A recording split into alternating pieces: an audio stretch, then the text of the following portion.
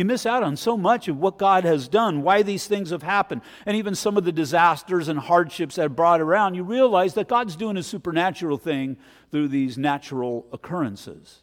And so we've got this man and this woman.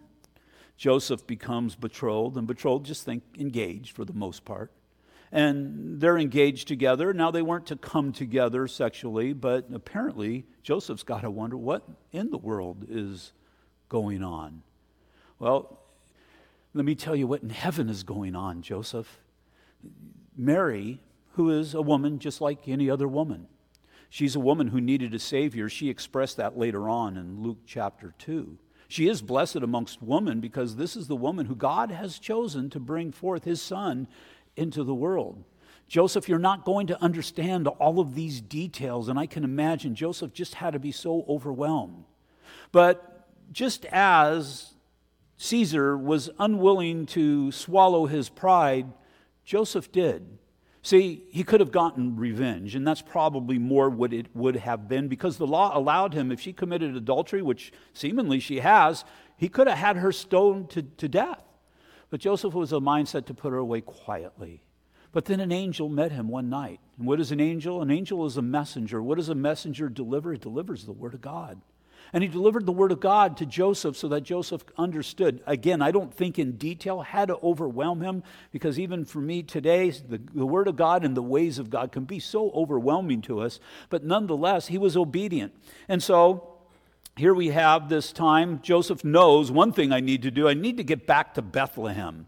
I need to go on that journey. I believe it was about a 3-day journey walking. I don't know how much longer it would have been on a donkey with a pregnant wife.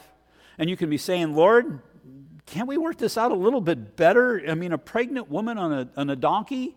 My wife didn't like driving down the street when she was pregnant, and this woman's going to be riding on a donkey? I wish I was saved during that time, because I could have used that when my wife complained. Hey, Mary had to ride on a donkey, so you know what? Quit complaining. But they did. They did. Why? Because they had to, because there had to be the fulfillment of the Scriptures. And the Scriptures say that it is Bethlehem where the Savior needs to be born. And so you see all of this busyness when you wonder what in the world is going on. Well, there's quite a bit that is going on. We look in our society, what in the world's going on? Well, there's still a lot going on. The world stays very busy. What in heaven's name is going on? God is constantly doing a work. He's constantly doing a work, and he's doing the same work that he did back then, he is doing today. He's doing a work for the salvation of mankind.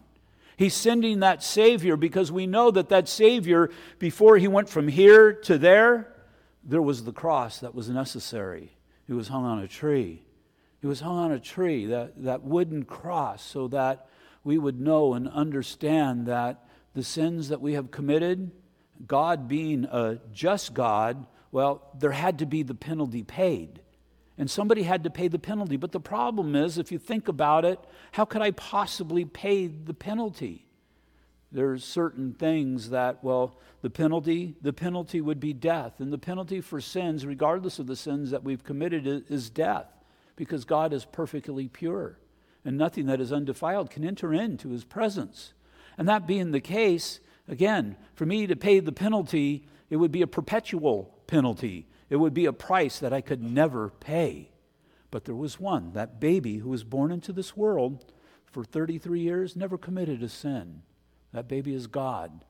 And God so loved this world that he gave his only begotten Son. He only had one requirement, that whoever would believe in him would not perish, would not ever have to try to pay that perpetual penalty, but that person might be saved. And so that child grew to be a man. He was hung upon the cross. God, he's doing the supernatural naturally. It was necessary for Jesus to learn, we see in the Scripture. It was necessary for Jesus to grow. It was necessary for Jesus to be trained up by his parents. It was necessary for Jesus to be instructed. It was necessary for Jesus to go through all that a person goes through in those first 33 years of their life. But he had a destination, and he had a nature that none of us have. He had that nature of God, and that he was truly God. He was truly man, there's no doubt about it, but the perfect bridge between God and man. Again, the image of the invisible God, we're told in Colossians chapter 1, verse 15. We're told that so that we know and we understand when we look at Jesus, we look into the face of God. Mary, did you know? How could Mary possibly know the magnitude when she would look down at this baby and look into this baby's eyes? When she looked into this baby's eyes, in actuality, she was seeing eternity for all of humanity. She was seeing the grace of God and the love of God revealed to mankind. This baby who we're told that the prophecy was given, a sword was going to pierce her heart. Now, I know we have people here that have lost children and have lost grandchildren, and my heart still grieves for you because I can't even comprehend what that must mean. But to look down at that child and to understand the prophecies that have been coming true and realize the ones that have still been given will come true, and to know that one day that child is going to go to the cross is going to have to be a very hard and difficult thing to imagine, for a mother. But that baby grew to be a man, and that man was faithful, and we praise God that baby was faithful. And that child who grew to be a man who hung upon that cross is seated upon the throne. And as I said, we're going to look at that on Christmas Day and all that means and all that entails. But know this, your Savior sits in the position of authority, that he rules over the affairs of all of mankind. So the things that are happening supernaturally are happening by his hands. They happen in a natural way, but never fail to see the miracles of God, especially the miracles of God and the subtleties of God. Because if you do, you're just going to miss so much in your Christian life.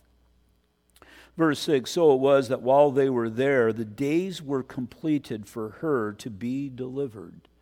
Now I'm thinking, shouldn't we strike out that word be? The days were completed for her to deliver. That's what they called it when my kids were born. But it wasn't that she was delivering the Messiah. It was that the Messiah was going to come and all of humanity was going to be delivered. All of mankind was to be delivered from their sinful nature. And so this time is coming, this God-ordained time, or what's called in Galatians chapter 4, verse 4, the fullness of God's time. The fullness of God's time, as I've mentioned before, and most of the churches heard this before, but God has wiped out all borders. He's done so through Rome, well, actually really through Greece. Rome entered into what Greece had done. A common language, koinonia, Greek. And again, all roads truly did lead to Rome. And actually they led throughout all of the Roman Empire. And so really all of these seeds have been sown and the stage is set for the gospel to enter in. And that's why the gospel spread as it did. And it spread very quickly, rapidly, and very thoroughly. And it continues to do so today, even 2,000 years later. Not only was Mary delivered, but we were all delivered because of that birth of that baby. Verse 7, and she brought forth her firstborn son and wrapped him in swaddling cloths and laid him in a manger because there was no room for him at the inn. There was no room for him to stay where normal people stayed. I say normal people, I should say, I guess, average people. He was born amongst his creation, and he was born in a very humble manner. But he was born that way, once again, that the scriptures would be fulfilled so that we would know and understand who it was who was seated, who was nailed upon that cross and then later seated upon that throne. Now, who did he come for? Well, he came for all of humanity because God desires for all men to be saved. The Bible's very clear in that, 1 Timothy chapter 2, verses 1 through 3. But he came for especially the people who were kind of forgotten by society. For a lot of the people who were cast out, and such were some of you. Those people who, within ourselves, we know that we're no prize. There's nothing special about any of us, except for how God has viewed us, and then understanding the magnitude of the price that God paid for us. And so really what we're looking at here is we're looking at what Paul described as the offscouring of the world. And these were personified in these shepherds that are here. These shepherds, more than likely, especially, you would have Jerusalem, and then you would have the Mount of Olives, and then Bethlehem is just right over the ridge there. And because of its proximity to Jerusalem, that would be the perfect place to raise the sheep, Because springtime is coming, and with springtime is the Passover time. With Passover comes a multitude of sacrifice that is necessary, but just even the everyday sacrifices that are necessary, there was quite a few sheep that were required of it. And so these shepherds were more than likely the ones who were keeping these lambs. And so it says, now there were, in verse 8, now there were in the same country shepherds living out in the fields, keeping watch over the flock by night. And behold, an angel of the Lord, a messenger of God, stood before them, and the glory of the Lord shone around them, and they were greatly afraid. The glory of God, I think, is to show that these angels came from the throne room of God.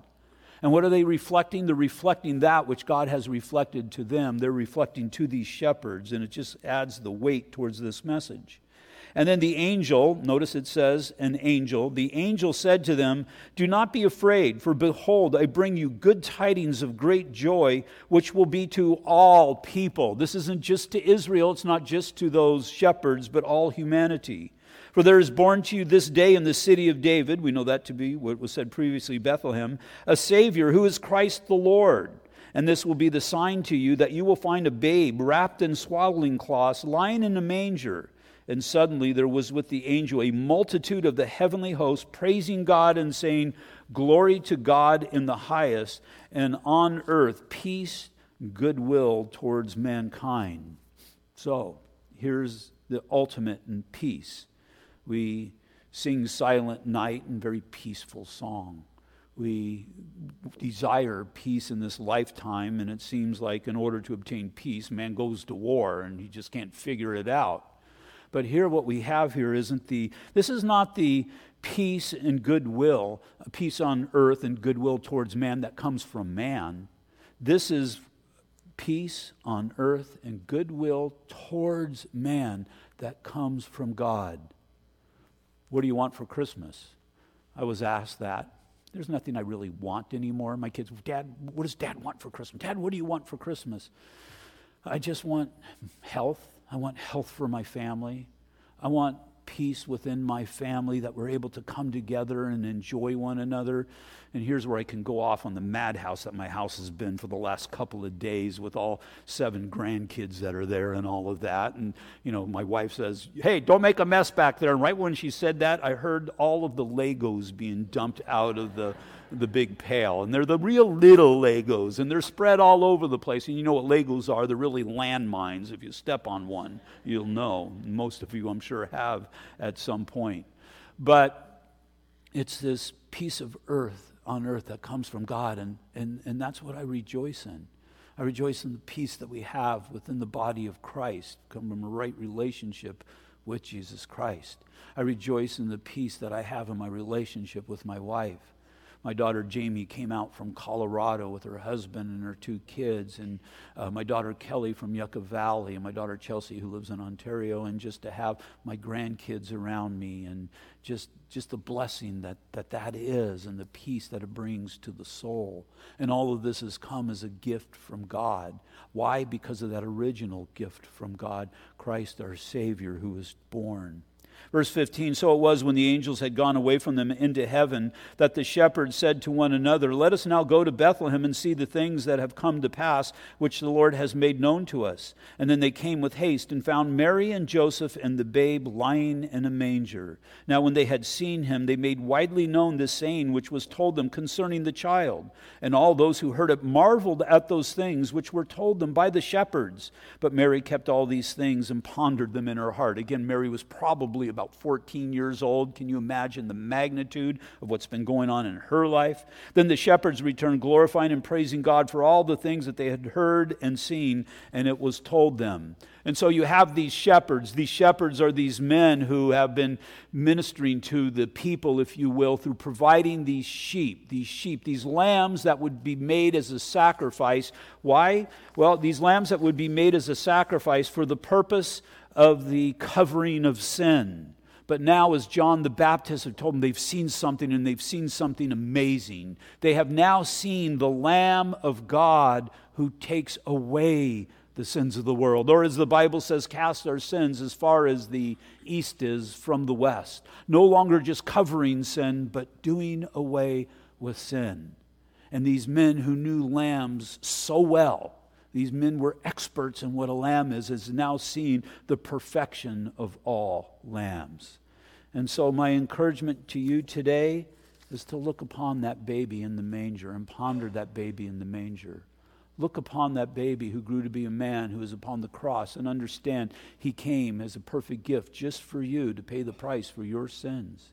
But also it doesn't stop at the cross, because he was raised on the third day, and now he is seated upon the throne.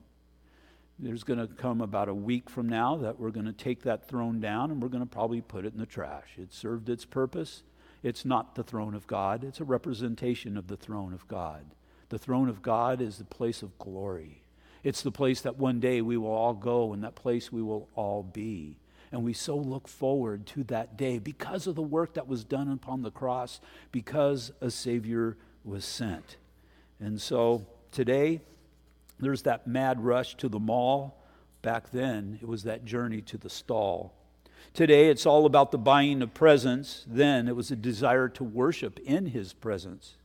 Today, it's Santa Claus, reindeer, lights, and trees. Then, it was the simplicity of all and these shepherds who were called to come and to bow down before him. And so I remember the first Christmas that I had, and not as a child, but as a born-again believer. The first Christmas that I had as a born-again believer, it was all so special. I had gotten saved about 6 months before and gotten right. And then all of a sudden, these Christmas carols that I had heard all of my life, now all of a sudden, they're making sense. Now all of a sudden, I'm understanding the reason and the purpose for them, and I know the one whom they are talking about. He's my Savior. He's my God.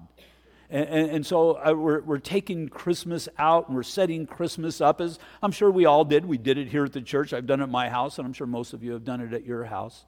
A lot of these things are memories, maybe some of the things even all the way back, if you're an old person like me, to your childhood. And just how special all of that is, and there's just that joy, and just in the evening, and have the lights of a Christmas tree, and how glorious that is. Just keep that mindset. Keep that mindset just simply throughout the year. Because although you can put Christmas away, you can't put Christ away. Man tries to do so, even proclaiming himself to be him. But Christ is the one who is seated upon the throne. And one day, you'll come before that throne, and you will bow down. Matter of fact, before you even enter in, they're going to give you some rewards. We've seen the crowns. And these will be crowns that you will understand. The reward that I've been given for the humble things that I have done in this life, it's all because of him. It's all because of what he has done. And it's then that you lay your glory, such as it is, before the one who is all glorious. And you bow yourself down before him, and you submit yourself to him, because you have done so here on earth. And so we just worship the Lord today. We worship the Lord because of his goodness. We worship the Lord because of his majesty, and we worship the Lord because of his holiness. My desire is, again, for the church's hearts to be set right before God, to be reminded in the midst of all the busyness, that's the way it's always been, that we would realize God does the supernatural through the natural. And you know what? We're just natural people who've become born again. God's able to do supernatural through you as well. We're going to be going into unsaved homes, family members and whatnot. God, don't sell them short in what he's able to do. If you do not know the Lord today, faith comes by hearing, and hearing by the word of God. And again, it's the Christmas story once more. If you're feeling anxious today, that's just simply conviction of the Holy Spirit, God that convicts us that we would know. I can remember somebody invited me to a church service. It wasn't anything to do with Christmas so much. And I remember a man gave a message, and as he gave the message, in my heart, I was convicted. I was kind of mad, but I was also kind of sad. Sad at where I was with the Lord, and knew I needed to respond to that. And I ended up putting it off for another, 15 years or whatever decision that I needed to make. But the Bible says today is the day for salvation. Today is the day, because as we see all the madness of the world, we don't know that we even have another day. And so there's these things that we need to consider. Salvation, it's God doing the supernatural by natural means. There's no hallelujah chorus involved in this. It's about confessing the Lord Jesus and believing in our heart that God raised him from the dead.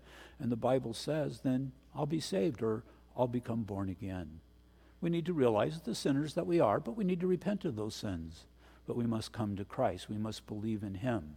And then that baby who was birthed in a stable will be rebirthed within your heart. And it will change the way that you look at life and the way you look at eternity for all time. But again, the decision is yours. This is something you can do in the midst of the church here today. It's something you can do alone at home, maybe even at night laying in bed.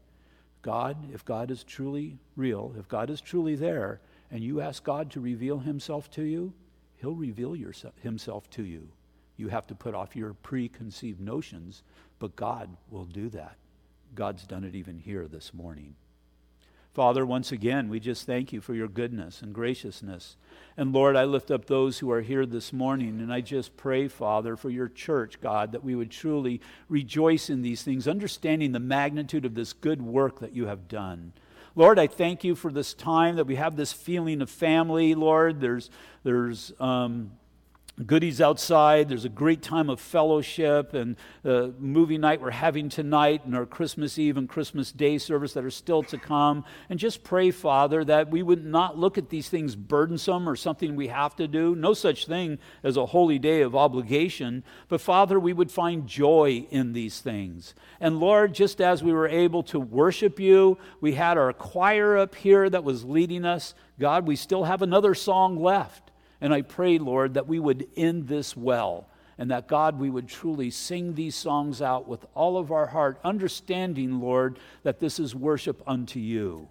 And again, if you've yet to receive Jesus Christ as your Lord and Savior, ask God to reveal himself to you. And as he does, just submit yourself to his will, according to the Word of God. Just say, Lord, forgive me, a sinner. And God is faithful to answer that prayer, to do something very supernatural just through very natural means. And so, Father, we just thank you, God, for your good gift that has continued to give throughout all of the ages, and pray, God, that you would forever just simply, Lord, reveal these things to us and give us understanding and wisdom in them, we ask. In Jesus' name, amen. Will you all stand, please?